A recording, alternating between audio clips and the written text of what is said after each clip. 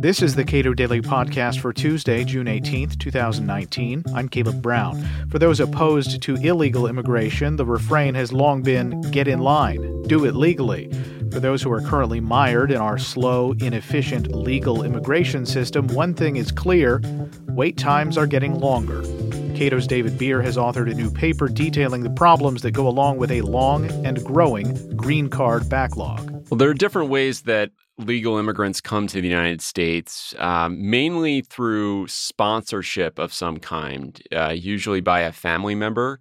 The majority of immigrants are what the law calls immediate relatives. These are parents, spouses, and minor children of U.S. citizens. And they don't have any numerical limit, which means they can immigrate immediately upon proving their eligibility. But for people who are sponsored by an employer or they are sponsored by a family member who doesn't meet that criteria, for example, an adult child of a U.S. citizen or the sibling of a U.S. citizen or the immediate family of a legal permanent resident of the United States, those people all have quotas or a numerical limit on the number of green cards that will be issued each year. And for those people, the process starts with the sponsor in the U.S. submitting a petition saying, we want to sponsor this person and bring them over. But because the green card quota has been filled for the year, those people will then have to wait in a line until a green card becomes available for them. And so the step is sponsorship, wait for a while in order to get to the front of the line. Then when you finally get to the front of the line, then you apply for permanent residence in the United States. So this is a system in which you have family members and people who are potential workers, yes, who are trying to get into the United States. Do the numbers of immigrants in one category versus another, do they sort of eat each other's lunch? Is there a global cap, or are these all separate, discrete categories? They're all separate, discrete categories. So each one has their own quota. So there's a special quota for adult children. There's another quota for siblings of U.S. citizens. There's another quota for married adult children. So it's very discrete, very isolated in terms of, categorizing who can come to the United States and how many of those types of immigrants we're going to let in to the country.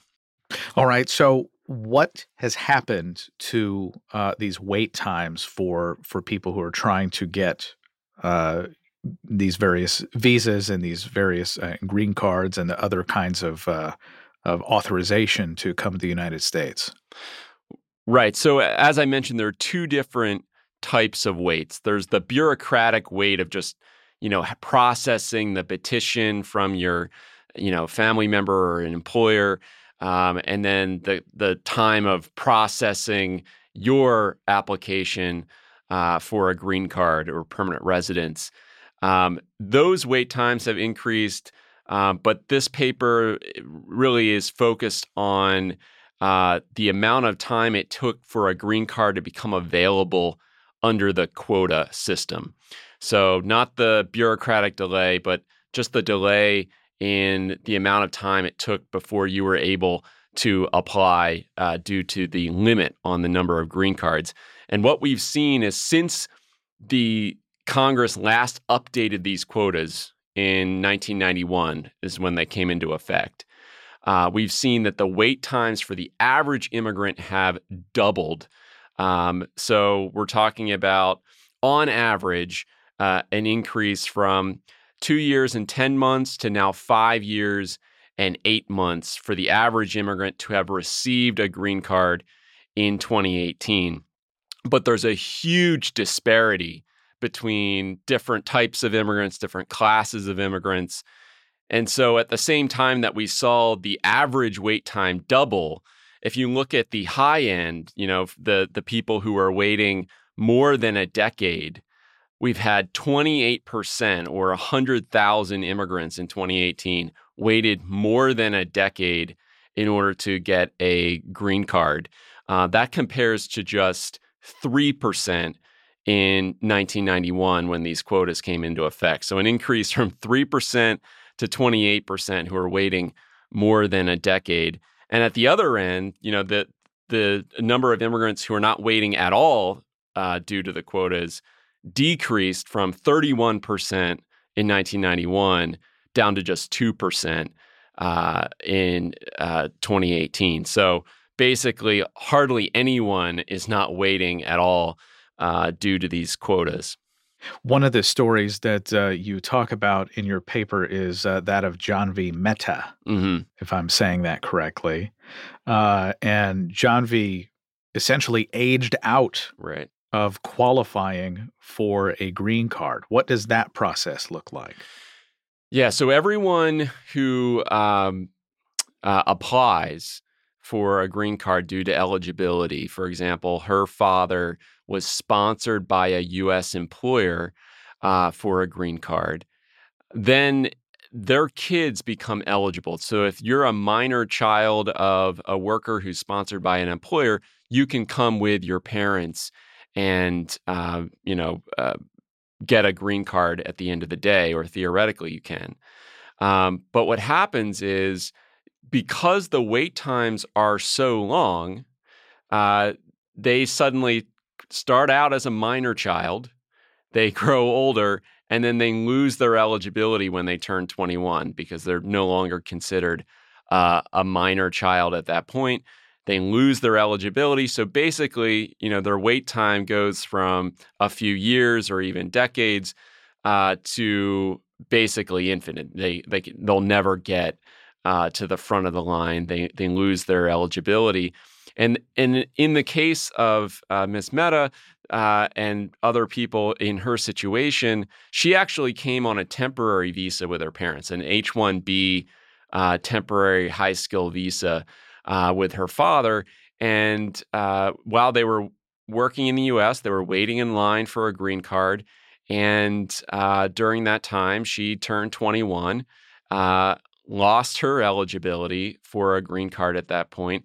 And so she's actually been in the United States for many years, but none of it is going to be credited to her ability to get a green card. So that's kind of a unique case where you have these people, they're brought as children into this country. They grow up here, they graduate from U.S. high schools, they go to U.S. colleges, but then they are not ever eligible for a green card. They're basically kicked out of the green card line. And for those people, the wait time is, like I said, infinite. Then they have to get back in line, try to find an employer, and then they're back at the back of the line waiting again. And, that brings up another point with, the people who are now, when I talk about the fact that, 28% of people waited more than a decade, that's just the people who received their green card in 2018. Going forward, it's going to be astronomical, the waits for people who are applying today in 2019 for a green card, because there are 5 million people who are now in a huge backlog waiting to get to the front of the line. And those people all have to be processed before people who apply this year will get their green card. And if you look at it, if you extrapolate it going forward, look at the likelihood of you dying before you get to the front of the line, I found that about 675,000 of those 5 million people waiting in the backlog would die before they get to the front of the line. So for people applying right now, the legal immigration system in many of these categories is just not available to them as a result of these huge wait times and backlogs. I mean, if to put this in as simple terms as possible, the longer you wait to apply for status, or the longer you have to wait to apply for status, the longer the time you're going to be waiting to have that application processed. Is that basically right? Yes, it compounds upon itself in that way. And, obviously anyone who's, in the position of coming on one of these temporary visas as a child, they're not going to be able to see a light at the end of the tunnel. An important part of the story, though, is that we actually have the strangest legal immigration system in the world. It's really the only one where you really have this type of discrimination based on nationality built into the system. And so each country has the exact same quota for the number of visas that they're eligible to use in a given year. So you're talking about the same exact number of green cards available to China and India as there are available to Iceland and Estonia. And what inevitably happens is that those countries have to wait much longer for a green card than countries that have a much smaller population. So, India, for example, had the longest wait times in 2018 to get to the front of the line. And going forward, Indian nationals, particularly ones sponsored by their employers, are going to have basically an impossible wait, more than 50 years, half a century, to be able to get to the front of the green card queue in categories where their employers have sponsored them.